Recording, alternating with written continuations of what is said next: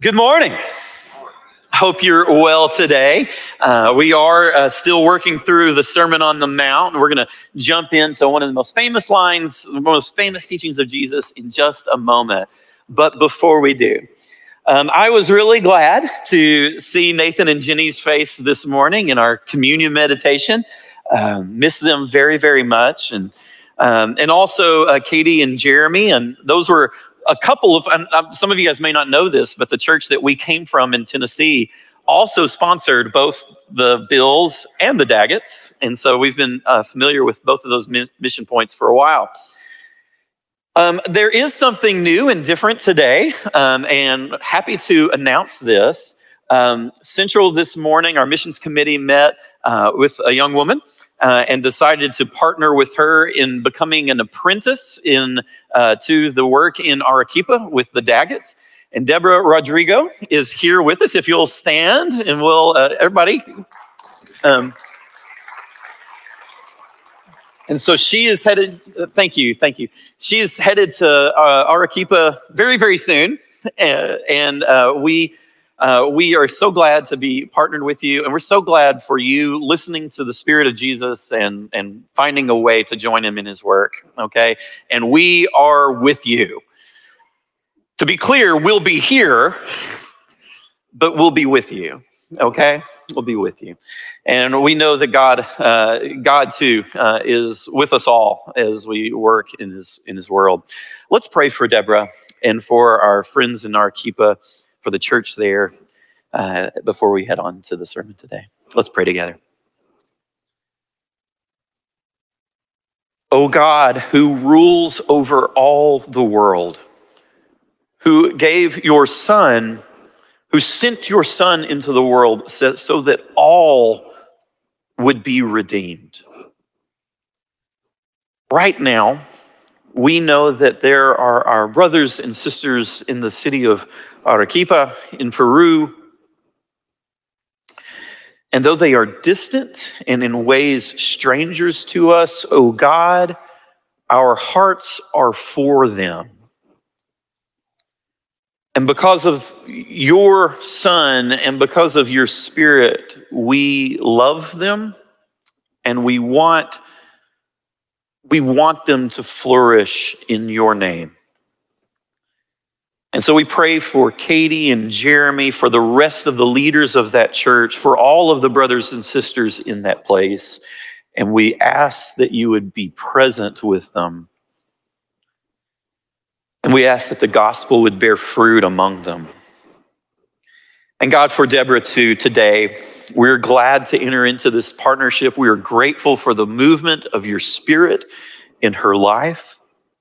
And we would pray that you would be present with her, that you would allow her speech and her actions and her life to be a witness to your kingdom. And Father, we pray that she would fling seeds all over the place in Arequipa. We pray that you would tend those seeds and water them. And we pray that they would bear fruit. And we pray this in the name of Jesus. Amen. God be with you, Deborah. When Jesus was a child, there were two famous rabbis. These two rabbis would go on to just really reshape Judaism in many, many different ways. And there are so many stories recorded of the ancient rabbis, Hillel and Shammai. Many times there are stories told in the Talmud about how those two rabbis would approach problems differently, and the way that they kind of looked at things from different angles kind of became a major force in what would become Judaism today. Just kind of the scrubbing of these two forces together. There's one part of the Talmud that tells the story of three Gentiles that came to be converted by these rabbis. And one of them first came to the elder Rabbi Shammai, and they came to him, and Shammai was a builder, and he was standing there with his ruler, essentially his cubit builder's staff, okay? And he was standing there, and the first Gentile that came to him said, Rabbi, I would love to be converted. This pagan man said, I would love to be converted, but before I do, I want to be clear that I'm only willing to learn the written law. I know that, and he said, how many laws are there? Well, there's a written law and there's an oral law. I'm only willing to learn the written law. And Shammai, shooed him away. Said, I'm not going to get into that nonsense, right? Go on away. And he went to Hillel, and Hillel started to patiently teach him and taught him some of the differences in the way that they thought about those laws. And the man ended up being converted.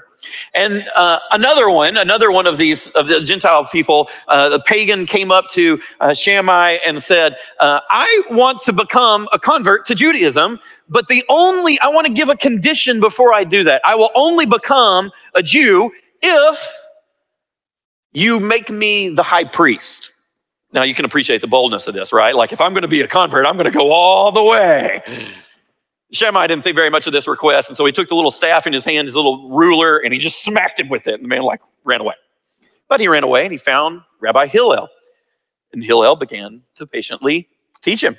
And he taught him and continued to teach him until the point where, after he became a Jew, he said it was essentially sacrilege for me it was sacrilegious for me to say that I want to be the high priest. That was beneath me, and I repent of that. By this point, you were very thoroughly wondering why in the world I'm talking about these two rabbis.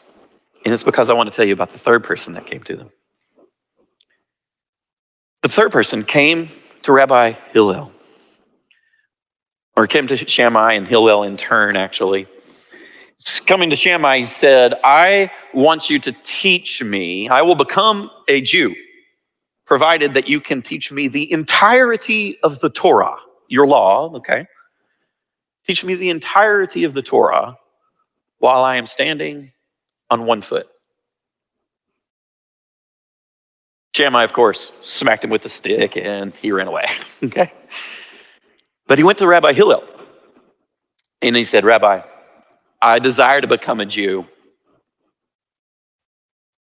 and I want you to I will do it only on the condition that you can teach me all of God's law while I stand on one foot. And Hillel had an answer for him. And he converted and he became a Jew. And then all three of these Jews came to now Jews, these converts who had become Jews, used to be pagans. They came together and they said of the two rabbis, they said, Shammai by his impatience wanted to drive us away from the world into Judaism. But Hillel took us where we were and brought us beneath the divine presence of God. Hillel's answer, while that third man was standing on one foot, was this. Would you like to hear it? I'm on one foot here. Would you like to hear it? Whatever is hateful for other people to do to you, do not do those things to them. This is the entirety of go and study more. When Jesus comes to the end of the Sermon on the Mount, he's speaking in the tradition of Hillel this time around, that old rabbi who was still alive died when Jesus was probably about 15 or so. Jesus says, after he's given this whole sermon in which he has encouraged his disciples to take on a righteousness which exceeds that of the scribes and the Pharisees, he's speaking in the tradition of Hillel, says, in everything, do to others as you would have them do to you, for this is the law and the prophets. Now, if you're paying close attention now, you can see that he kind of outdoes Hillel in a couple of levels, right? It's not just the law, this is the prophets too. But even more than that, and most importantly, Jesus tells his disciples not just to avoid doing those things which are harmful or hurtful or which they would absolutely hate it if somebody did it to them. Jesus tells them not just to avoid the negative impacts that they might have on other people, but instead Jesus says, if you would have other people do it for you, then actively, positively, go and do it for them. And in this golden rule, Jesus shows us a path for a different way to live. A way that is not just concerned with myself, but a way of engaging with my brothers and my sisters, a way of engaging with my neighbors, even a different way of engaging with my enemies, a way of love that is radical and beautiful and costly. Now, Jesus here in this phrase, do to others as you would have them do to you, he uses this as a summary of all of the law and the prophets. I mean, it's so absolute, actually, the way he says it. This is the law and the prophets, okay? In other words, all of the things that are in the law and the prophets are kind of boiled into this. This is a distilled version of everything that you've heard before. And I gotta tell you, one of the interesting ways of thinking about what you might find in the law or in the prophets is thinking about how they are represented well in what Jesus says. In other words, this phrase that Jesus gives us is a key to unlock some of those passages that we might feel sort of distance from. Struggling with reading Isaiah? Maybe read it in light of that old golden rule. Struggling to think about what Hosea is talking about? Well, maybe the golden rule has something to say about that. Trying to think about come on. How many of us struggle to read Leviticus? Come on. Maybe we need to read it in light of the golden rule, because Jesus says that embedded in that rule, embedded in that phrase is all of the Torah, all of the prophets. It unlocks it. It lets it fall right open. But it's not just a summary, I think, of the law and the prophets, as Jesus has said it, because we have to remember where we are. We're finally in Matthew chapter 7. We're in the third chapter, the last part of the Sermon on the Mount. And in chapters 5 and 6, Jesus has been at work teaching us about what it means to really understand the things that we've heard before. How we might understand what we've heard from the law or what we've heard from the prophets or what he might have heard from just maybe that oral tradition that Rabbi Shammai wanted to defend with his stick. You have heard it said, but I say to you, right? All those things. And what Jesus says in the golden rule, do to others as you would have them do to you, it turns out that that's not just a summary of all the things that you have heard it said. It's also a summary of all the things where Jesus said, but I say to you. Think about it.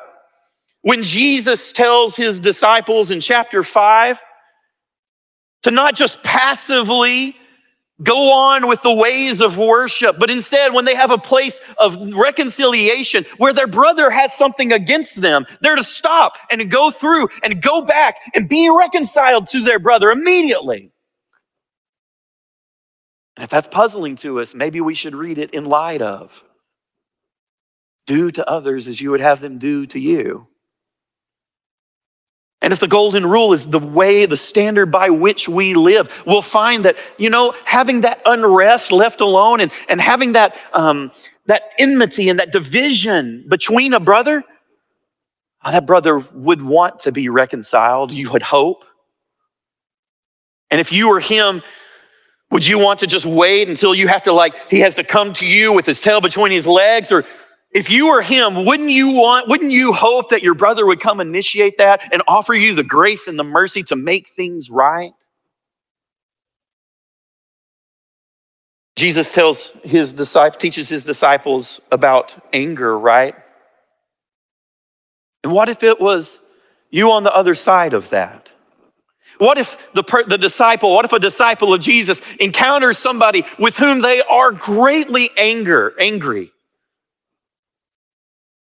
Doesn't it make sense that person in that moment, if you could not just look at the situation from your own perspective, from the perspective of the rage which blinds you to your brother or sister, but if you can think about it from their perspective, all of a sudden the thing that Jesus teaches us about restraining ourselves from anger, it's no longer a mystery. It becomes more like, well, of course, from the perspective of my brother, I would want the people that I know and love, I would want them to restrain their anger in the way that they act towards me, right? Or when Jesus talks about adultery, I mean, how do you feel when people treat you like you're just an object? I mean, I'm tired of being loved just for my body. Tired of that laughter too. I'm just going to say that was uncalled for. That hurt. That was hurtful. You want to be seen just as an object?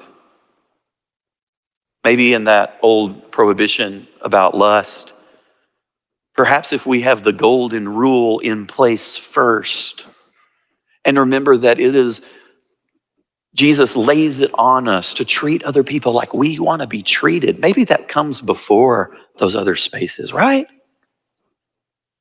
See what Jesus has to teach us in the Sermon on the Mount. We've talked about that. I know that if we study through this in our sermons, as we study through it in the classes, there are so many places where you come on some of these texts and you're like, it's just hard. What Jesus says seems to take that standard and he makes it so high, and it seems like a difficult thing to get to. And it is difficult in places. It is difficult when Jesus teaches us not just to love the people that can do stuff for us, but to learn to love our enemies too. To pray for the people that are persecuting us. It's a difficult teaching. But it gets a little simpler. If before we get to the law of trying to follow a rule, we first settle ourselves on the principle that in everything we do, we're going to do it like we would want somebody else to do it for us. This is a life-changing principle. It is a principle that can dislodge us from just chasing after the things that are only good for us and sends us into the world pursuing the good of our neighbors, our brothers and sisters, even seeking the good of our enemies. Just the switch that says, I'm going to look at the people in these situations.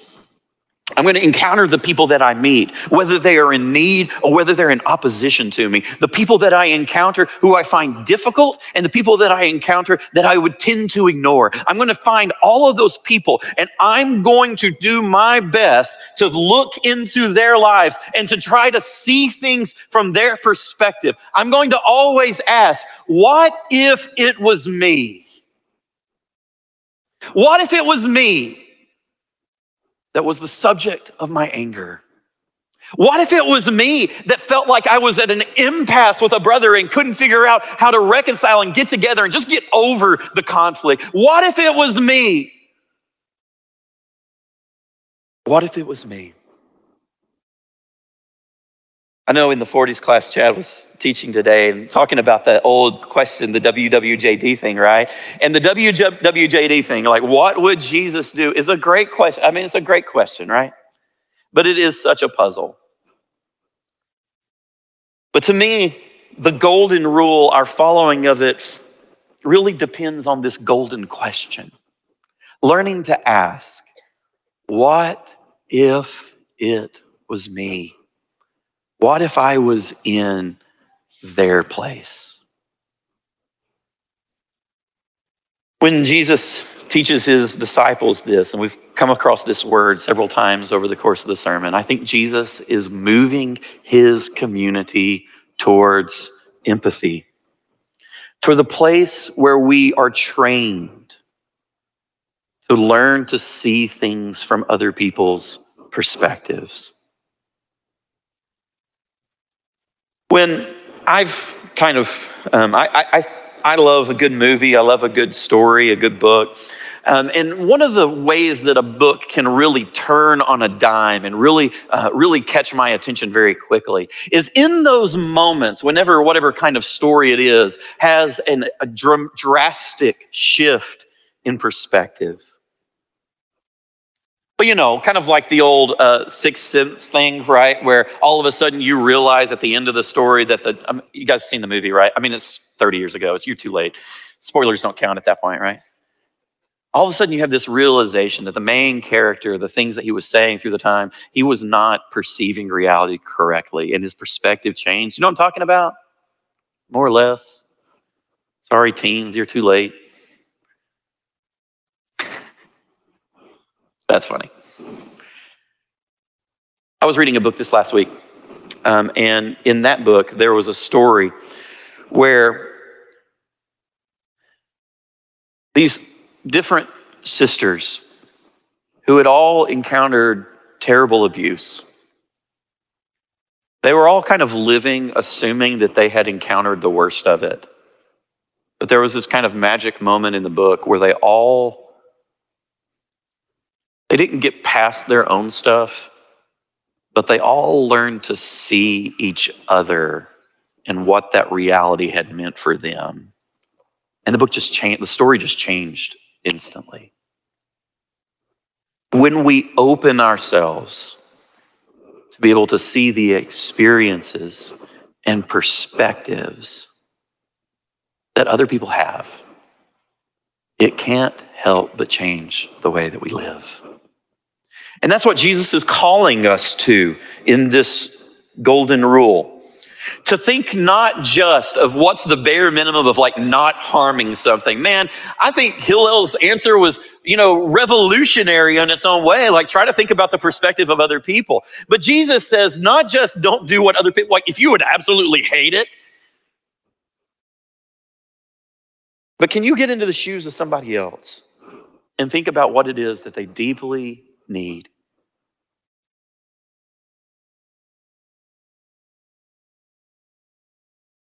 In that story in the Talmud, it's not lost on me that this is a conversion story.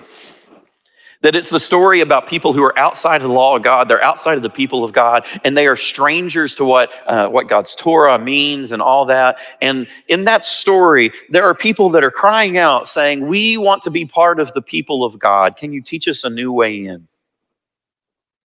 It makes me think about Jesus's golden rule and about how missional it is. How for a people that want to be witnesses of the love of God in the world, that want to be witnesses of what God is at work doing in the world, that one of the greatest tools we have is to just stop thinking about things from our own perspective. We've said a phrase over and over again this summer about this sermon. The sermon in the city, right? And we're thinking about what it means for what kind of impact a community that is formed and shaped by this sermon can have in the world. And I want to say again, I hope it's not getting old to you yet, but I want to say that this city needs people who can look at things from beyond their own perspective. Because it makes a difference. I know in our family this week, some of you guys have Anybody that's asked me how my week has gone has heard me say something like, it's gone so great, because our kids went to school, and in the schools they went to, they found people that like reached out to them, right? I mean, I just have to stand in front of you today as a dad saying that part of what's made a difference for my world this week is that there have been people who weren't just thinking about themselves, but instead they reached out to my kids. It made a difference. And I can tell you that as city schools start this week, there are kids all over this city that need a friend. They need a student that will look at them not just as a stranger, not just as somebody to be used to gain more popularity for yourself or to get more of what you want. They need to be seen for who they are, for the things that they need, for the place that they're in their shoes, right? They need a teacher that'll look at them not just as a problem and not just as an obstacle to getting through and surviving another day at school. Look, I know it's hard, man. But they need a teacher that'll be able to look at them with empathy and ask, what if it was me in that desk? What would I need? Not just the kids, man. You know, in your office, if you work with more than 2 or 3 people, there is somebody in your office that feels like an absolute stranger in the world, and they are sitting there swimming, feeling like nobody really gets them. There's somebody in that space that is wishing that anybody really understood them and loved them for who they really are. And just like Deborah's got a mission in the world down in Peru,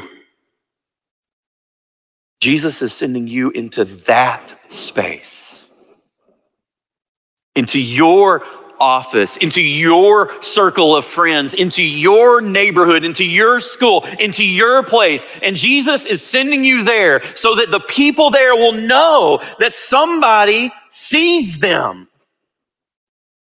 that somebody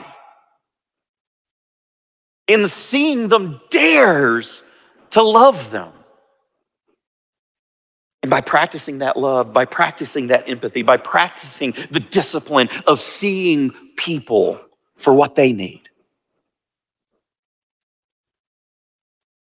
Jesus' people become the light of the world, witnesses to the love of God that knows each of us deeper than we know ourselves.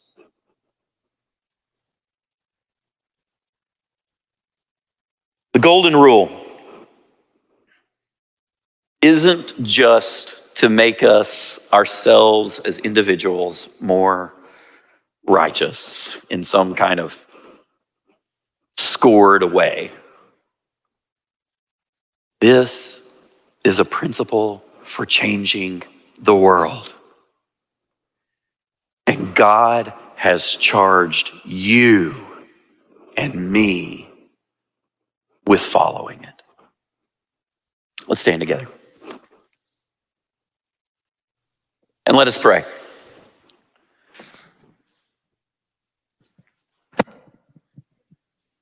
O Lord God, open our eyes that we may see each other, that we may see our neighbors, that we may see our enemies.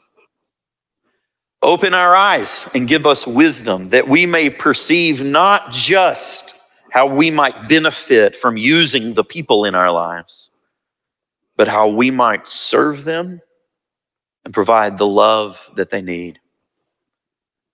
And oh God, would you enlarge the capacity of our hearts that we may understand what it means to love fully and well in the same way that you have given love to us.